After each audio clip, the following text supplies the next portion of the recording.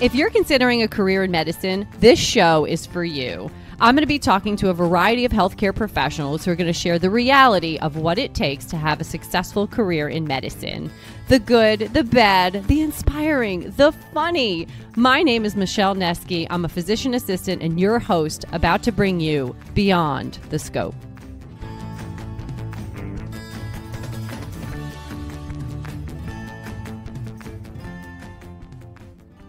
If you've done research into applying to physician assistant school, you know how crazy it is with all the different requirements and programs out there, and how do you choose which one is best for you? Well, luckily, two of my friends and PAs created an amazing platform that you can do this all in one place called My PA Box. Research schools by state, track your hours, look up all the requirements, literally in one spot at mypabox.com. You can also use their PA school match to enter in all your demographic information, your GPA, whether or not you took the GRE or PA CAT, and filter for schools that would be the best fit for you. You guys, this has been game changing for pre-PAs, and I use it all the time with my clients. You can go ahead and get a 1-year subscription. And because you're listening to this podcast, if you use POSHPA15, you can get 15% off your 1-year subscription. You will not regret this. If you are a pre-PA, it will sort things out so much for you and just make it easier to do the research on the programs that are the best fit for you. So check them out, mypabox.com. Okay, everybody, I am super, super excited to have Anthony Minaccio on the podcast today. He is a family medicine and street medicine PA practicing in Woodland, California.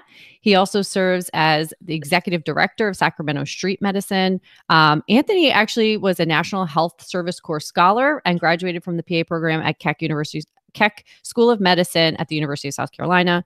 He had his bachelor's in kinesiology at California State. And has mentored hundreds of students, many now in medical, PA, or graduate school. 10 years of experience on student success. We're talking about college students helping, high schoolers get into college, and then helping college students be successful using his brain box methods. And this is really to help students realize and accomplish their dreams, academically and professionally.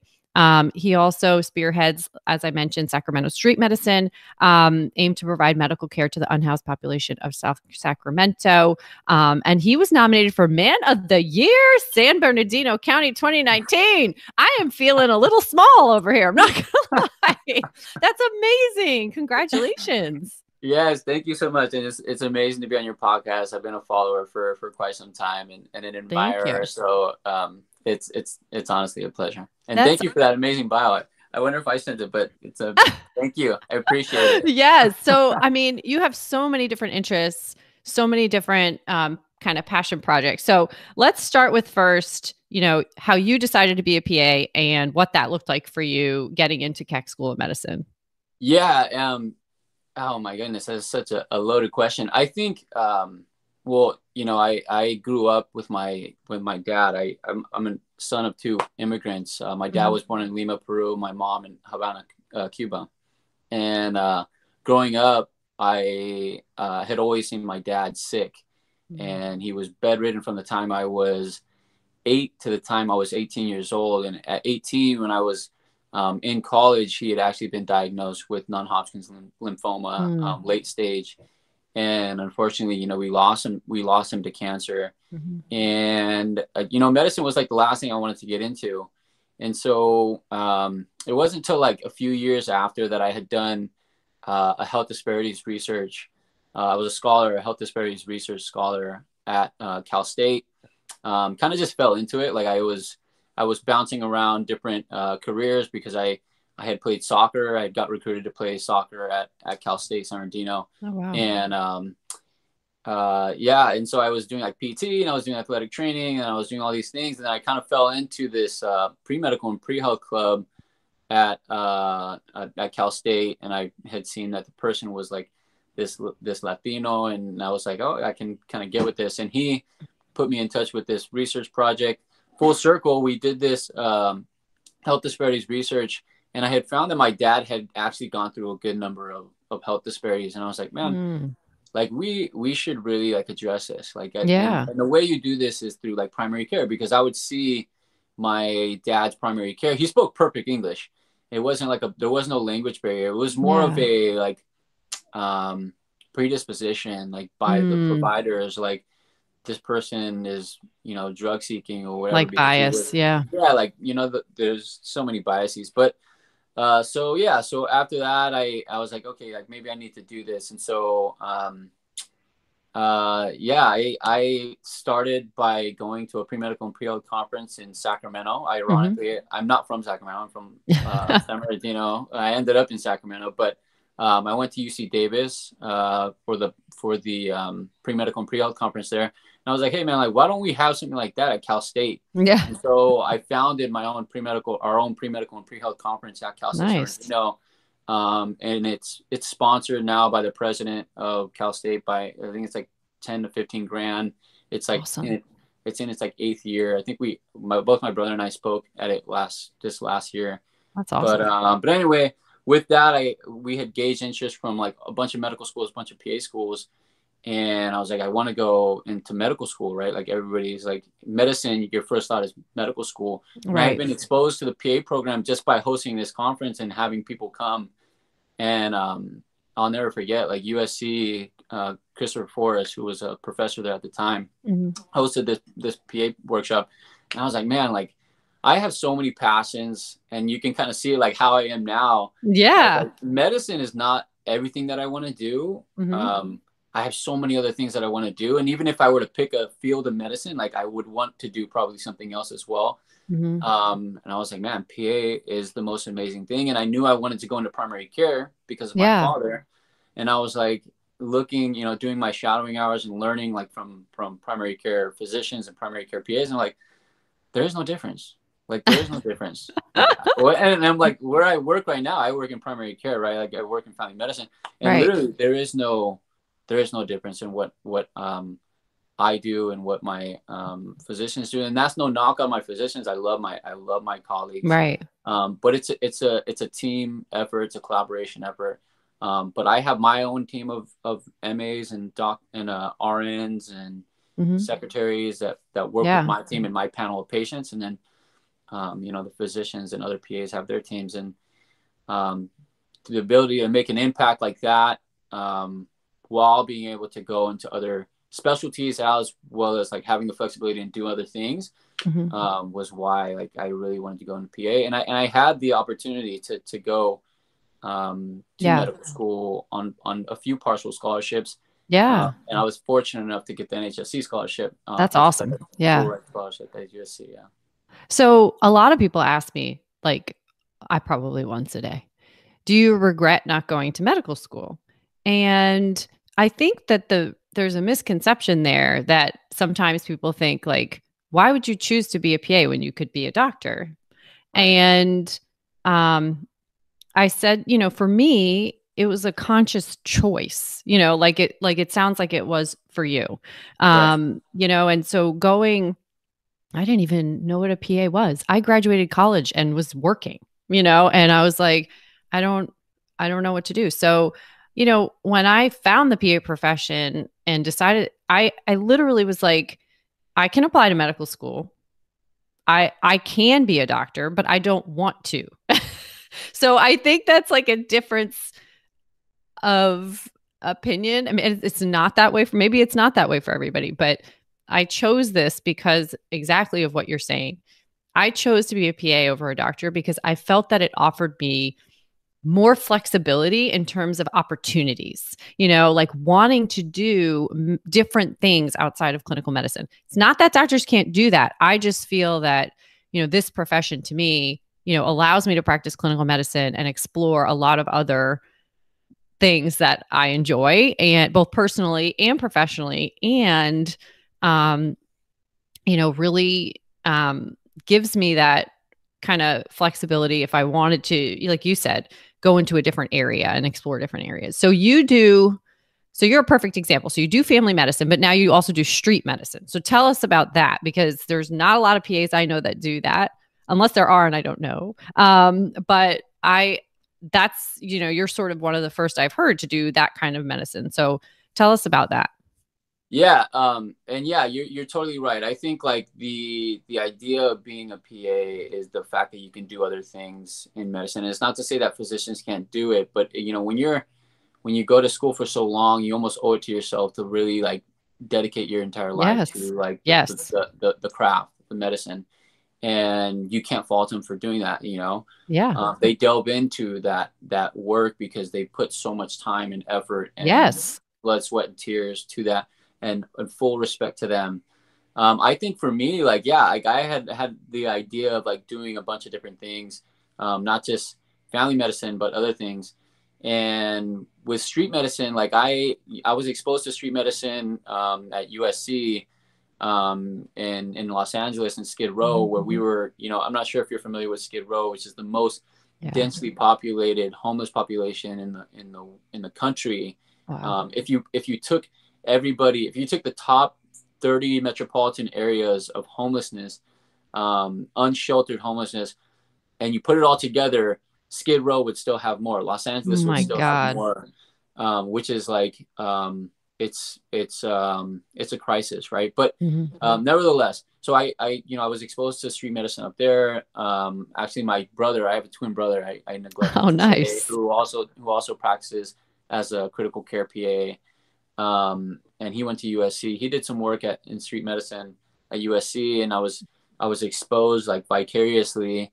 And when I moved up to Sacramento, the Feldmans, Brett Feldman and Corinne Feldman, who are the directors of street medicine at USC in Los Angeles, had said, "Hey, like if you want to start a street medicine program, like let us know because like they are very like well known within the street medicine Yeah. realm, and they've helped consult and do a bunch of different things." So anyway, so I came up.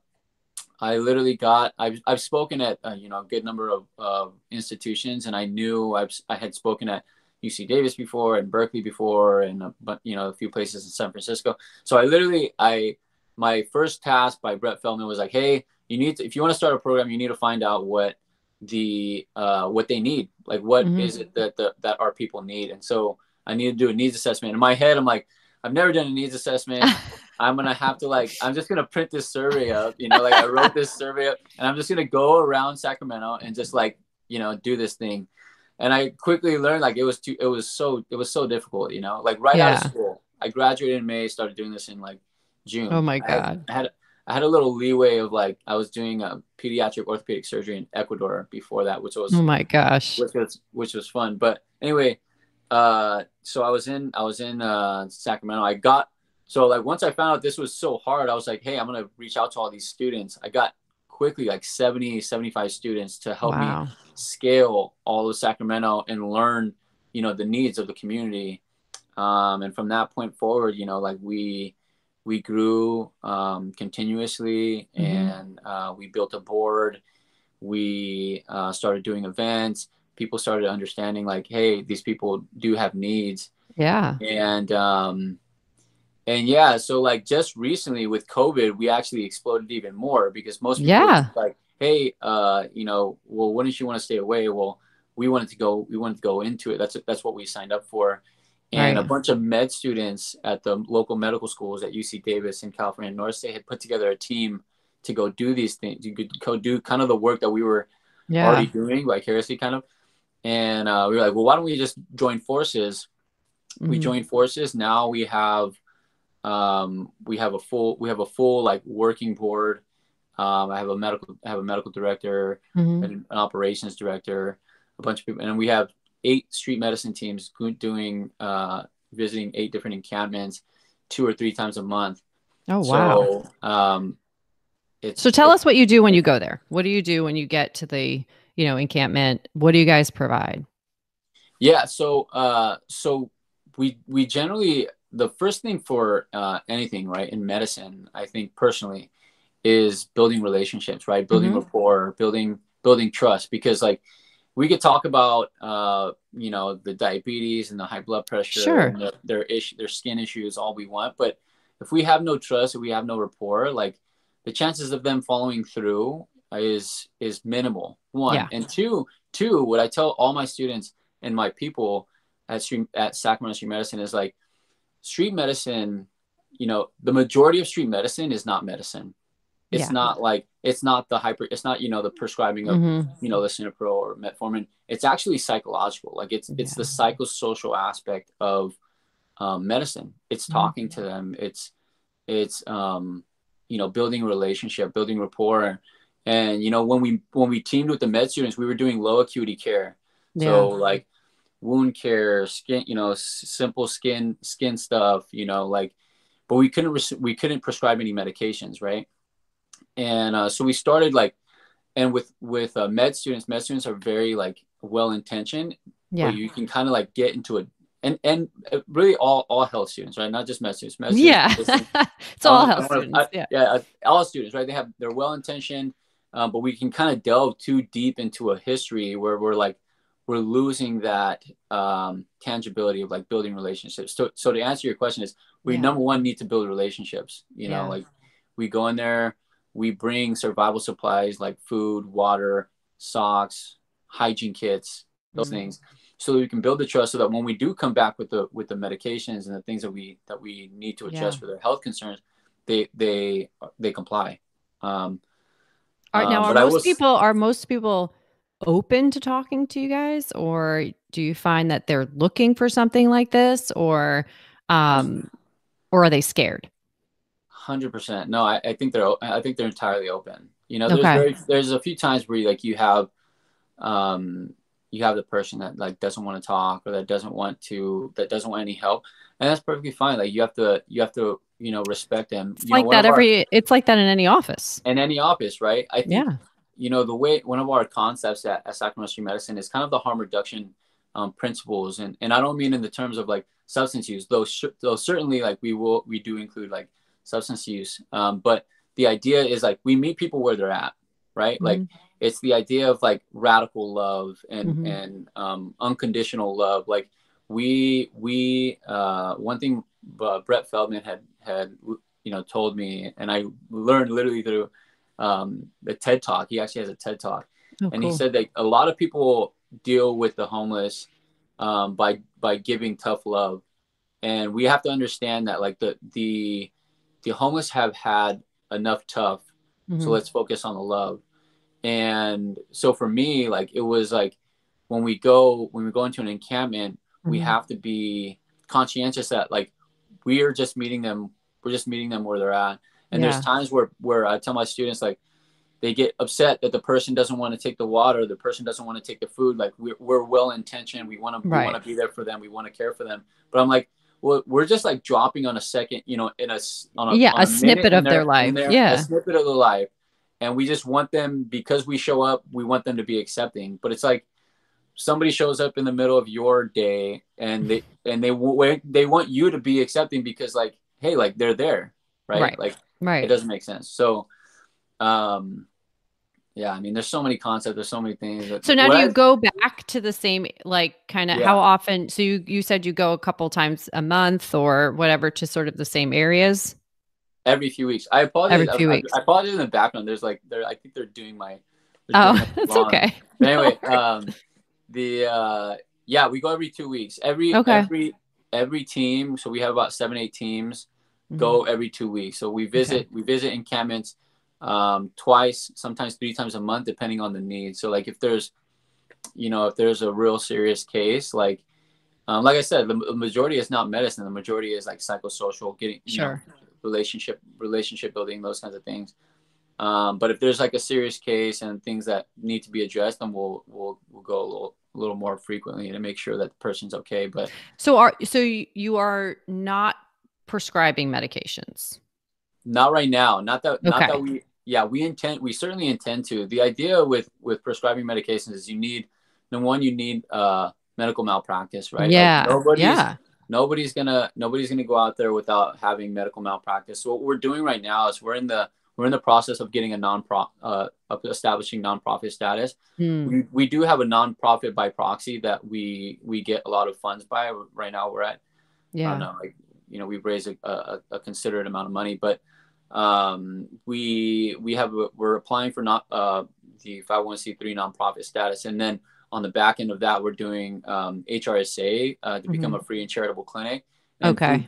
through them, they would provide medical malpractice for like 50 plus providers or something like that. Okay. Don't Okay. quote me, but we'll have by that time, which is probably in a 6-month period or so, Yeah. we'll be prescribing medications for That's sure. pretty cool. So when you go out there and you deliver food and water and you're checking for, minor skin conditions and things like that. If it's more serious, do you try to get them to go to a hospital? Do they go? Yeah, certainly. So, I obviously practice medicine. My medical director practices medicine, and Yeah. we have avenues to where like if somebody really needs to get a prescription, somebody needs a medication, we figure out a way how. Mhm. Generally, like if we say somebody needs to go to the ER, like there's so distrustful Yeah. for the ER, like, and they have like some horrendous like experiences sometimes with the ER. So we do find a way to, Yeah. get a prescription out to them if necessary. But ideally, the goal is to right now serve as the bridge. Like Sacramento has so many resources. Yeah. We are probably the most resource rich city, like per capita. We have clinics everywhere. We have hospitals everywhere. Yeah. We have pharmacies everywhere, but we don't have like care for our homeless, which is just continuing to grow. And I can't imagine after COVID, but Yeah, I was going to say with like so many people losing their jobs, then inc- yeah. incredible. But Yeah. yeah, I mean, so it's not just relationship building. We do practice medicine. Yeah. We do practice medicine, and the idea is to getting over that hump of like being able to carry meds and prescribe meds. Mhm. And we'll be doing that in the near future. That's awesome. So you have basically your supervising physician is this man, is this doctor that you're with, right? Your medical director. Because a lot of people will say, well, maybe how do you do this? But I know also the laws are a little different in California. I had Katie on the podcast in the first season who basically co-owns her own practice with, has a medical director, but owns, 99% of or however much of the practice.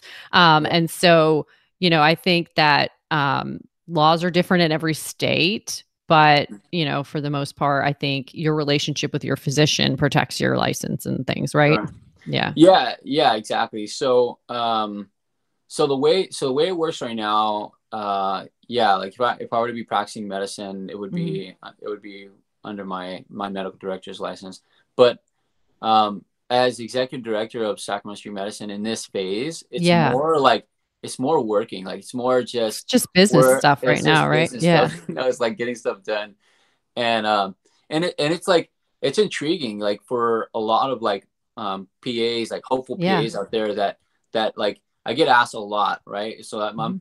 kind of like you, like I get students all the time, and a lot of it's like, well, if you want administrative roles, if you want like leadership roles, wouldn't you want to be a doctor? And I'm like, well, if you're showing up consistently and you're doing things genuinely and you're doing things and you're growing as an individual and you're just a community leader, people will follow. Yeah. And I started this really like out of the on but like basically like just pulling out a piece of paper and running around with it in downtown, and like but I had the skills, I have the skills to like to lead Yeah. and to negotiate and to do these things. So regardless of what letters are behind your name, if your intention is pure and if you're consistent in the community and giving to the Mhm. community, you are a leader, and Yeah. people will follow. And so, yeah, like Yeah. the technicalities of it are like, hey, I technically do have to practice under my medical director's license, but ultimately in the streets there is no Yeah. hierarchy. Yeah. There is no hierarchy. Yeah, I can see that. So you also practice family medicine. So what is your schedule like? Yes. Oh my Because now God. you have like Wait. this thing. Plus, you have a daughter. So Yes. what is your schedule like? Everybody always asks me, "How's your work life balance?" I'm like, "Well, Yes. I make my work Yes. life balance, but Yes. how is that for you? So what is your schedule like? Yes. Oh my Besides gosh. crazy. Okay. It is great. It is crazy. I tell people like I do easily 80+ hour weeks, but it's out of like passion, man. Like Yeah. because we haven't even talked about brain box methods, which No, is we're like getting to that. We're getting to which is brain where I box. work with students, but so I practice family medicine, you know, like full time. I would work, you know, I work 12 hours on Monday. I work 12 to 9 on Tuesday. And then Wednesday, I negotiated to only work Wednesday and Friday mornings. And then Thursday, I work at a 9 to 5. Okay. But like in between there, like, you know, like if on my lunch at like 12 to 1, I'm on a meeting. 4 to 5, I'm on a meeting. You know, our street teams meeting is every Monday at 8. So like right when I get off clinic, I'm in a meeting. And then like really my nights and my really early mornings. That's why I feel like a morning routine is just so absolutely crucial for anybody that's like listening and is like really kind of struggling as to like what will really like set their day on track is a morning routine. But a lot of my work is done at night because I work until you know 11, 12. But Tuesday morning I'm you know generally doing like creative thinking for BrainBox. Wednesday afternoons I have my daughter. Anytime I'm off, I have my daughter. So it's kind of like a balance of like you know, like making sure I give her the quality time. And I think that's what makes the weeks the longest because right, you're a parent first, you know, family first. Yeah. So when you dedicate that time, nothing else is being done, and rightfully so, right? So you're entirely present, right? But so that's what I said. You know, like after you know CC goes to bed, I'm back in like creative thinking. I do call. I mean, I don't do calls at night much anymore because I couldn't go to sleep. I was like, you know, talking to people, do personal statements 8, 9 o'clock at night. I'm like, oh my God. And then after I get off the call, I'm like, I can't sleep now. Like this is not conducive. Like I'm fine to do just administrative work or whatever I have to do. But like when I'm talking to somebody and I'm getting jazzed up about something and then I got to go to bed. No, like, especially with personal statements, I get super dorky and I'm like so into it. And then I'm like, okay, well now I got to go to bed. No. So, I mean, that's not going to happen. So I think that, you know, it's tough. I mean, I work part-time. My husband's a surgeon. You know, I work 3 days, you know, in clinic, and then I have some administrative time on one of those days. And then, you know, I'm doing the rest of the stuff the other 3-4 days of the week. And then, you know, picking up my daughter and, you know, making sure I spend time with her and Dave. And so, yeah, it's definitely complicated, but I like it. Right. Like I wouldn't, you know, if you don't love something, you're not passionate about something, you're not going to keep doing it. Exactly. But it is important to make the balance because I don't want to get burned out of something I actually love doing. And so I feel like, you know, I've made some big changes this year that have allowed me to balance this a little bit better. Not having any business background or anything like that, you know, just kind of coming into this on my own and really doing a lot of the learning, you know, online and asking people for help and, you know, all those different things. But I feel like, you know, if you love it, you put in the time, it doesn't feel like work. Yeah. Like I'm excited to do the things, you know, and I want to do them. I want to make them good. I want people to get information from them, and, you know, and so I think it's like you said, if you're passionate about it, you figure out a way to balance it out, you know, with your time. You're definitely doing it. You're definitely doing it. I mean, I feel it like through your posts, through your. Thank you. And I honestly, I love watching.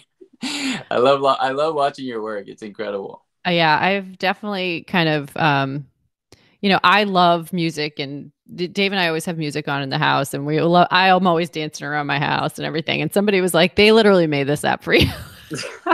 And I was like, no, like, and sometimes I'm like, oh, I don't feel like doing this or whatever. But generally, I think it's kind of fun, and, you know, try to figure it out. And I don't care what I look like. I'm 40 something years old. And you know, if I can help one person by looking like an idiot, I don't care.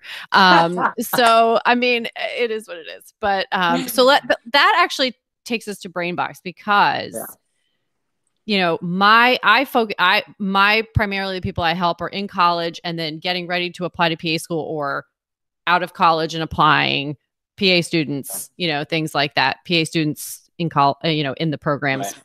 Your BrainBox is for people like way early on. We're Yeah. talking in undergrad, Yes. applying to undergrad, like Yes. a huge, huge market here because Yes. I get questions from high school students all the time. What can Yeah. I do in high school, you know, to like Right. get myself ready for college?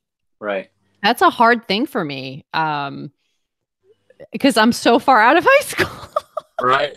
Right. But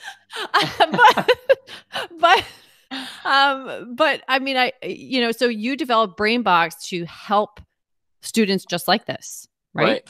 Exactly. So Now, exactly. I mean, Michelle, my brother and I have been mentoring students for almost 10 years now. that's crazy. And yeah, it's crazy to think, but like the one thing that I've recognized with college students, even seniors, juniors, and people that are closest to me, that I feel like are ready for that next level graduate school, top of the line, top of the line, renowned graduate school, and we sit down and I'm like, there's just no way, it's going to happen. And I'm like, if it's happening to these, if these students aren't prepared, if Right. these students like don't have the necessary tools and resources and things behind them to get them where they need to be, and they're quote unquote the successful students, then where is everybody else? Right. And so like I see, people, students, and they're, some students from like really big schools, UCLA, UC Davis, UC Berkeley, big schools that put all this money and all this time and all this effort to not really set themselves up for success when they graduate, right? Like, yeah. how many students are you dealing with right now that are in postbacks that Oh, are asking you so much. for like, hey, like, you look at the resume and like, well, what's been happening for the last 4 years, and it's not their fault, right? Like, if you look at like the school system, the way that the school system works is like they give you a bunch of information, but they never really teach you like how to learn. Do they ever like really set you up for success in terms of like how many personal statements have you written when you're from a freshman to senior? Probably very few. Right. And if there's any essays, it's probably on the subject matter that they're trying to test you on. But like, so for us, it was like, well, initially BrainBox started like, okay, well, students need to learn study habits, right? BrainBox methods Yes. is based on like learning the brain-based methods of learning, just learning, absorbing information, right? Like, the most we've ever been told as students is like, hey, if you're, this is how you study. You're either an auditory learner, you're a visual learner, or you're a tactile learner. Find out which one that is and then stick with that, and then you're good, right? But for brain-based learning, which we learned early on, but we like really learned, it was like, oh, this is called brain-based learning at USC. At USC, they were saying like, hey, like, you need to feel it, you need to touch it, you need to express it, you need to draw emotion to it, because the more avenues that you take, like visually, auditorily, like tactile wise, like the easier it is to remember the information. And it's not just as a student, but it is as a professional, right? I do the same thing when I'm practicing medicine. So we started there, and then eventually it was like, okay, well, the once you learn like brain-based learning and study habits and all that stuff, that's pretty easy stuff. I mean, it's pretty like straightforward. As soon as you learn it, like, then all you have to do is apply it. Then we were like, well, how do you do everything outside of the classroom, right? How's your mindset? Like, how is your resiliency? How is your confidence? How is your ability to deal with struggles? And then it's like, do you package yourself right, like professionally? Do you have like all the experiences that you need? Do you have the resume, the application, the personal statement, like literally everything? And if everybody was on the same playing ground, then everybody would be able to choose where they want to go, right? They would be able to like, hey, I want to go to Yale, or I want to go to Harvard, or I want to go to UCLA, I want to go to USC. It's not a far-fetched idea. Right. And I tell students all the time, like, dude, you are 17 years old. I promise you, if you just follow the advice, follow the guidance, you will blow my resume out of the water, you know, and you will be able to choose where you want to go, you know? How many students do you have, Michelle, that will tell you, like, you ask them, oh, where did you apply? Oh, I applied to like everywhere. I just want to go wherever. Yes. Right? And in my head, I'm like, okay, let's get this straight. So you've spent you know, however many years in school, you spent thousands and thousands and thousands and thousands of dollars Yep. to then get to a point where you're ready to do the thing that you love the most, and you're just going to go to like Idaho or Wyoming or somewhere because they'll take you. It's like nothing about Idaho or Wyoming, but it's like, hey man, if you want to go to UCLA, if you want to go to like a top school, or if you just have a school in mind, like maybe you want to go to the local school because you like, want to what's serve your community. top choice? Yes, like, what's your number one choice? And if it's in Idaho, great. Package yourself for Idaho. Exactly. I literally, I did that reel the other day because I was like, when I hear people say, I'm like on counseling sessions and how many schools are you going to apply to? Oh, like probably like 25. I cry I cry. Yeah. I'm like, I say immediately, I say, no, you're not. You're not, right. not if you're going to work with me or not. Right. And because of that reason, if you have intention, if you have a focus, if you have a handful of schools that you have learned about and feel like you want to go there and they would be a good fit for you for the following reasons, then, you know, being intentional about yourself and your application and being the best applicant for those programs has higher yield than you sending out 25 applications and wasting 100%. Your money. 1,000%.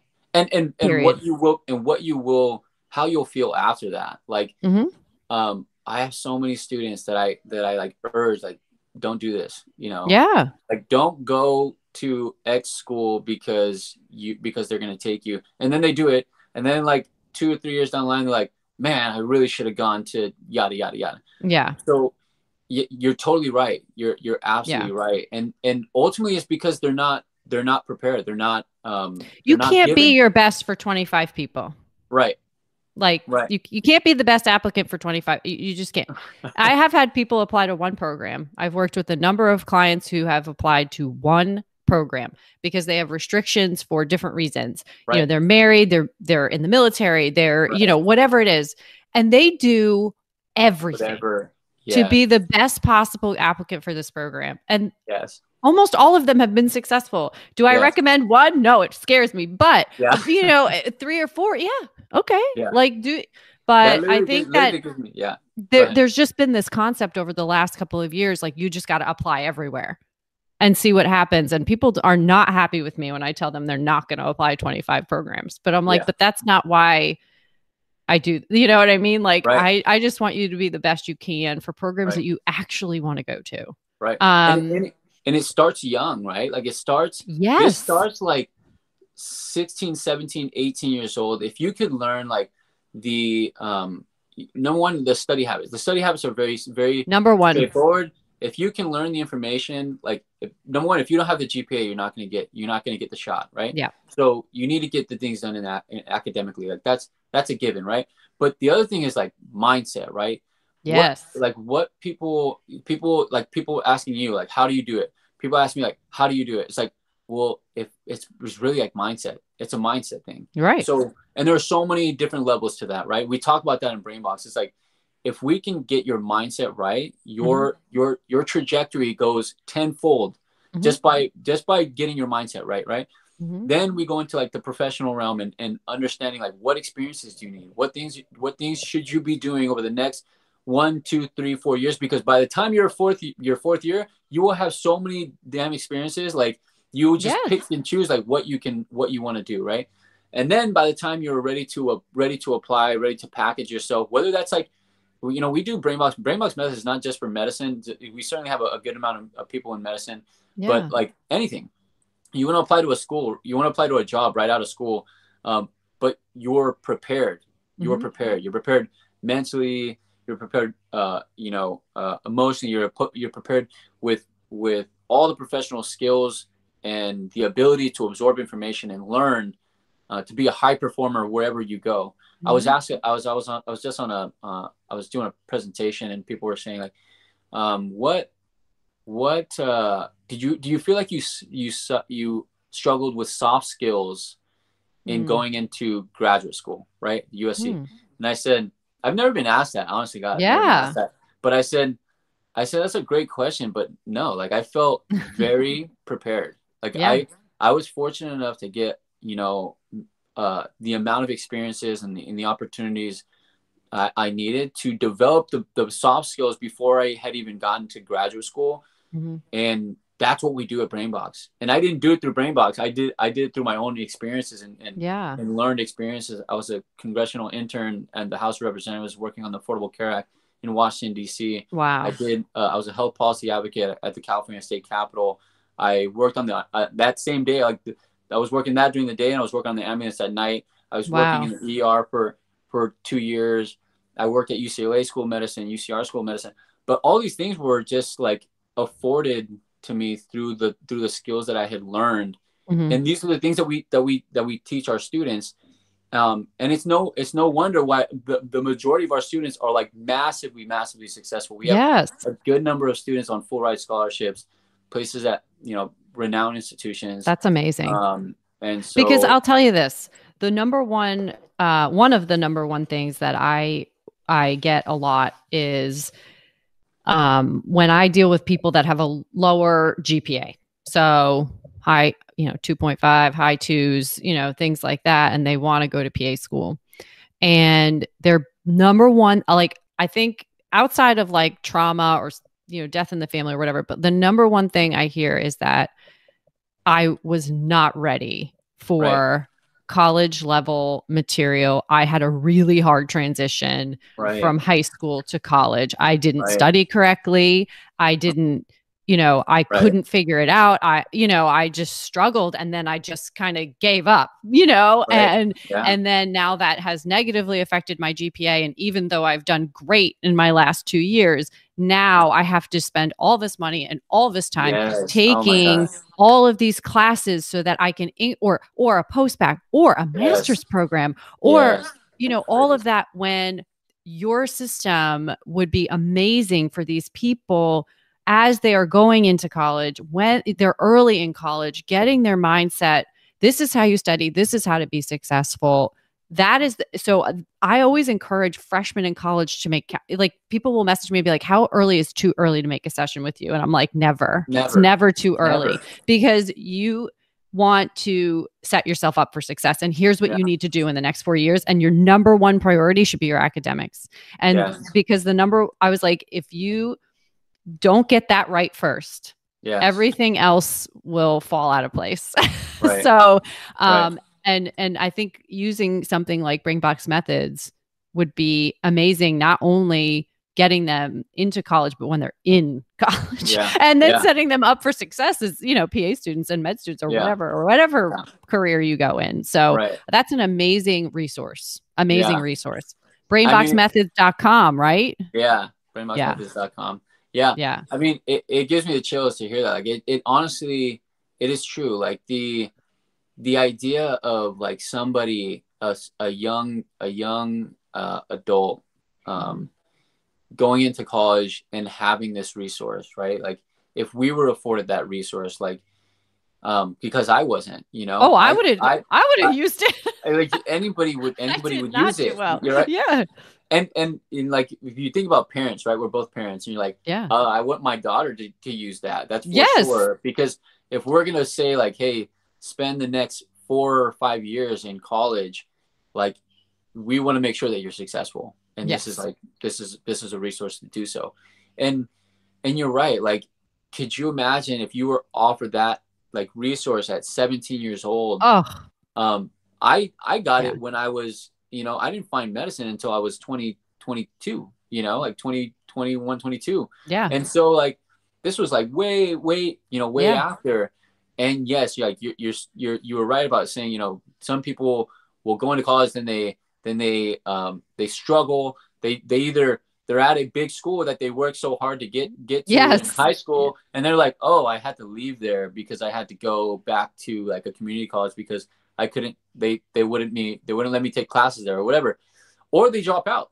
Yeah. And we've had a good number of students, Michelle, that have literally, they went and they just couldn't handle the workload. Right. Yeah. A lot of, all high schools aren't created the same, they're not preparing the students the same, so some students will go to a community college. They can't handle the community college, and then they drop out.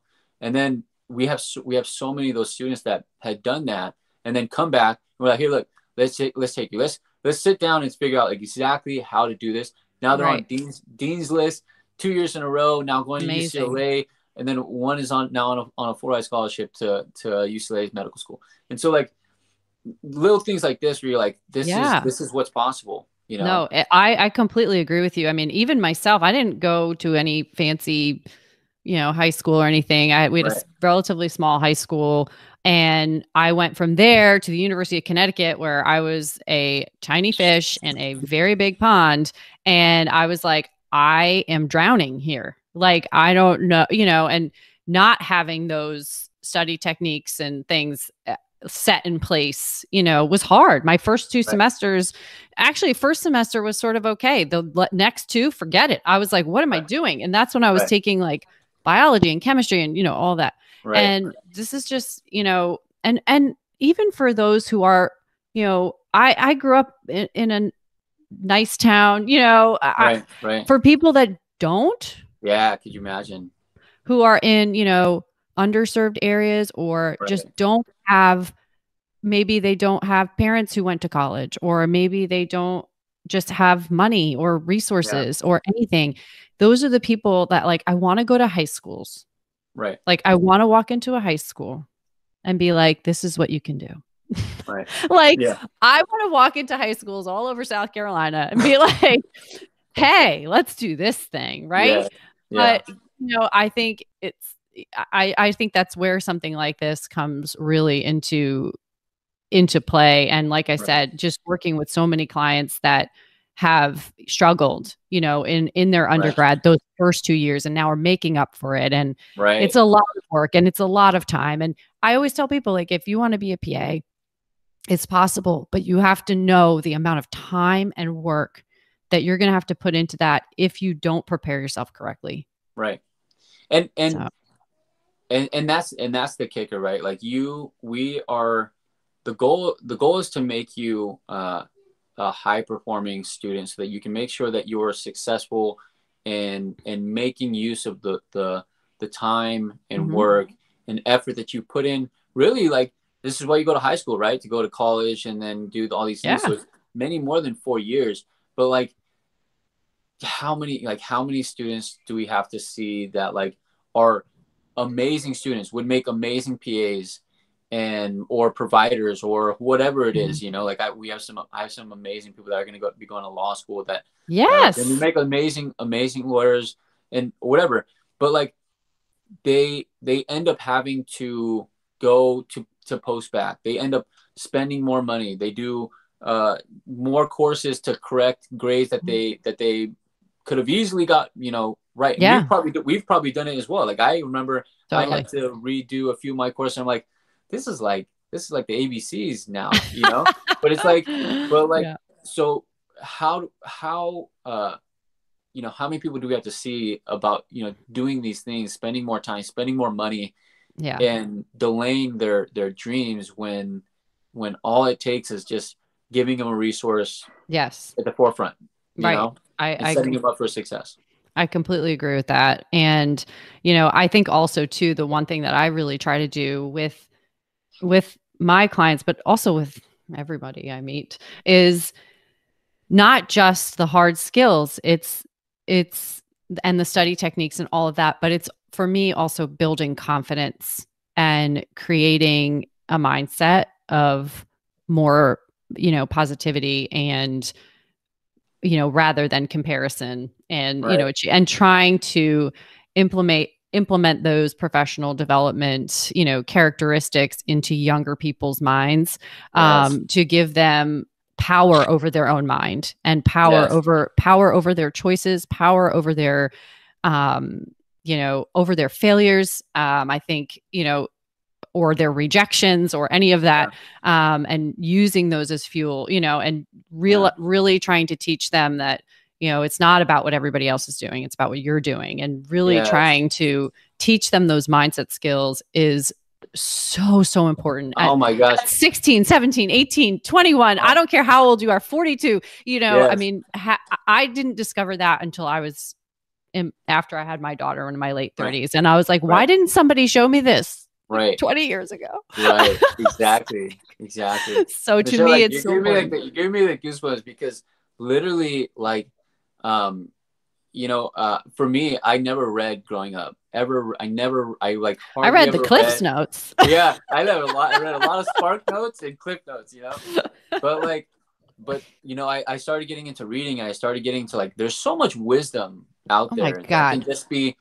just be given to Yes. individuals. And so the way Brainbox was founded was, we went to a mastermind. We actually paid about $25,000 to get into a mastermind in Los Angeles, and we presented to a few people, and we ended up getting the this is crazy.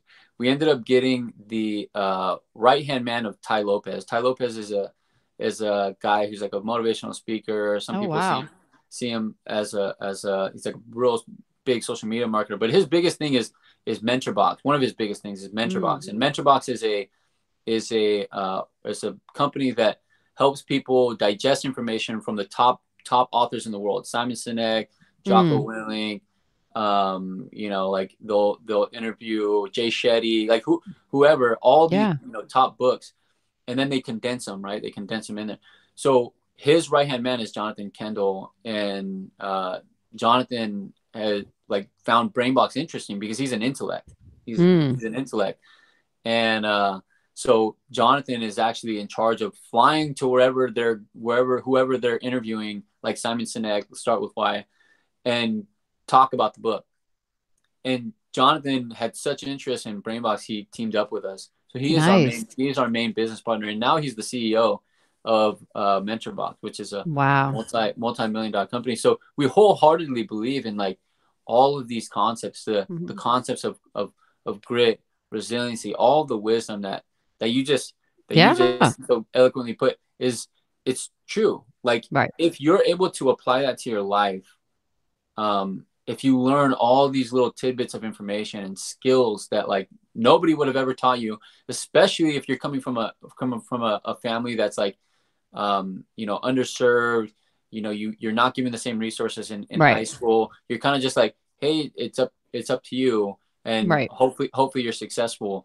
It's just the likelihood is very slim, Hmm. and so by providing this resource, we're hoping that students, can make their own future. And it's little things, like you said, Yeah. um, you know, mindset, being able to deal with rejection, deal with failure.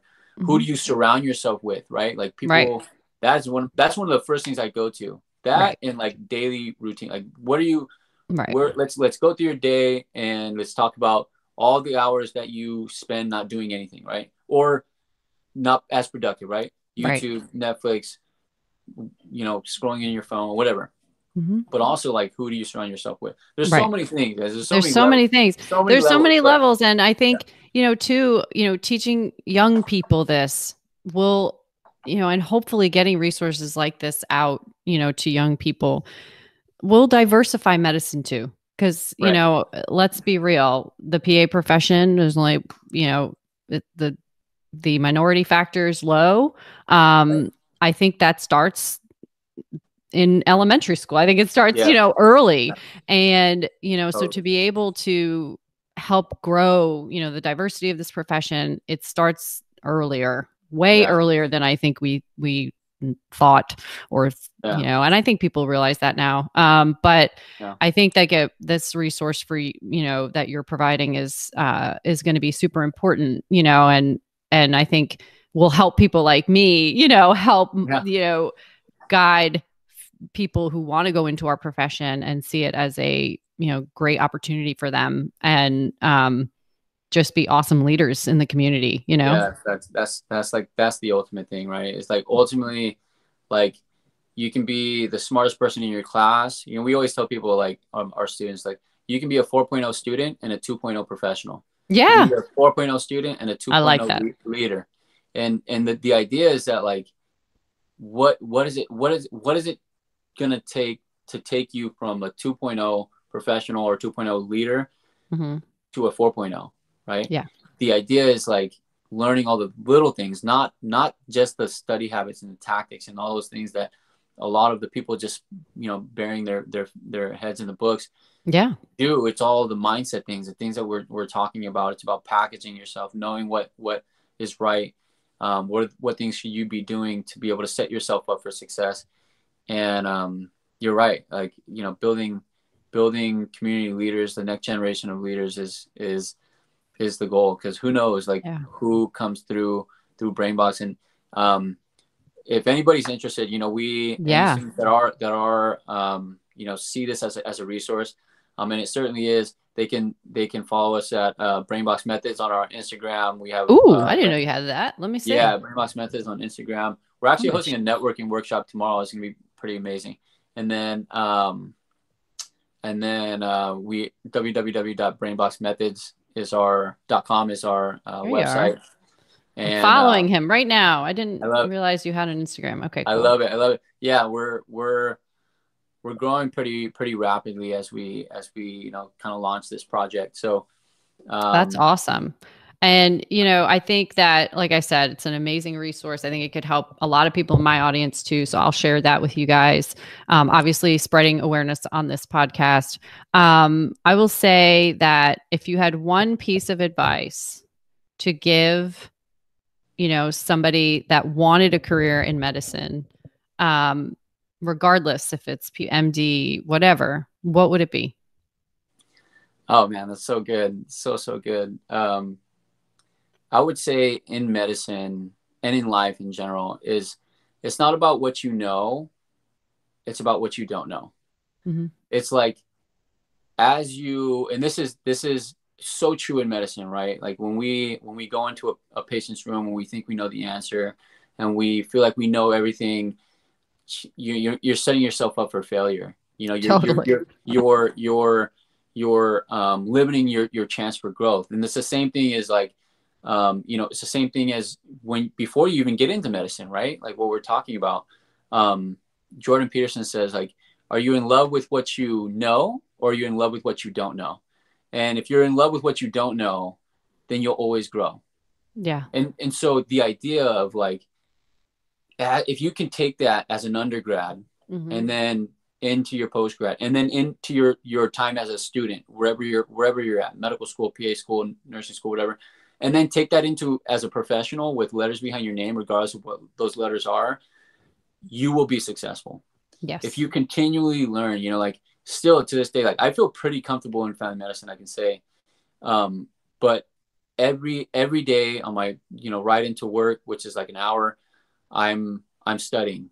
Mm-hmm. And then on my way home, I'm studying. I go through my day and I'm, you know, I have a few cases or I have a few things I write down. Then I'm like, oh man, I feel like I didn't do a full, you know, justice to that patient or that symptom or whatever it was. I'm like, I need to refresh myself. So I'll do that on my way home. And then maybe on the next day, if it's still there, I'll do it on the way there. So it's like, I'm always learning. And that's just in medicine, right? But what about your mindset? What mm-hmm. about if you have other endeavors, right? Like business, like, are you going to learn about business? Do you want to invest? Do you want to learn about investing? Like there's so many different things. So, certainly with medicine, right? Like, are you in love with what you know? Or are you in love with what you don't know? But if you're in love with what you don't know, you'll always grow. That is awesome advice and very well said. That's amazing. Yeah. It's so true. And you know, I think that even I'm continually, like I said, this has been such a learning process for me over the last couple of years, but in a different way, it's exciting, you know, and it's just learning about different, and at my job, like anytime I think I'm walking in to see a patient that's going to be in and out, I'm wrong. And you know, you never know what's going to happen. Right. But I think, you know, exploring different things and taking on and growing in your life personally and professionally, is so important. This was so fun. I mean, I could talk to you for 3 hours. So, definitely going to have to do more of this, but if you obviously know BrainBox, Methods, you can go follow them. But give Tony some love over on IG, and thank you so much for being here. Yeah. Thank you so much, Michelle. Thank you for having me. It's been a pleasure.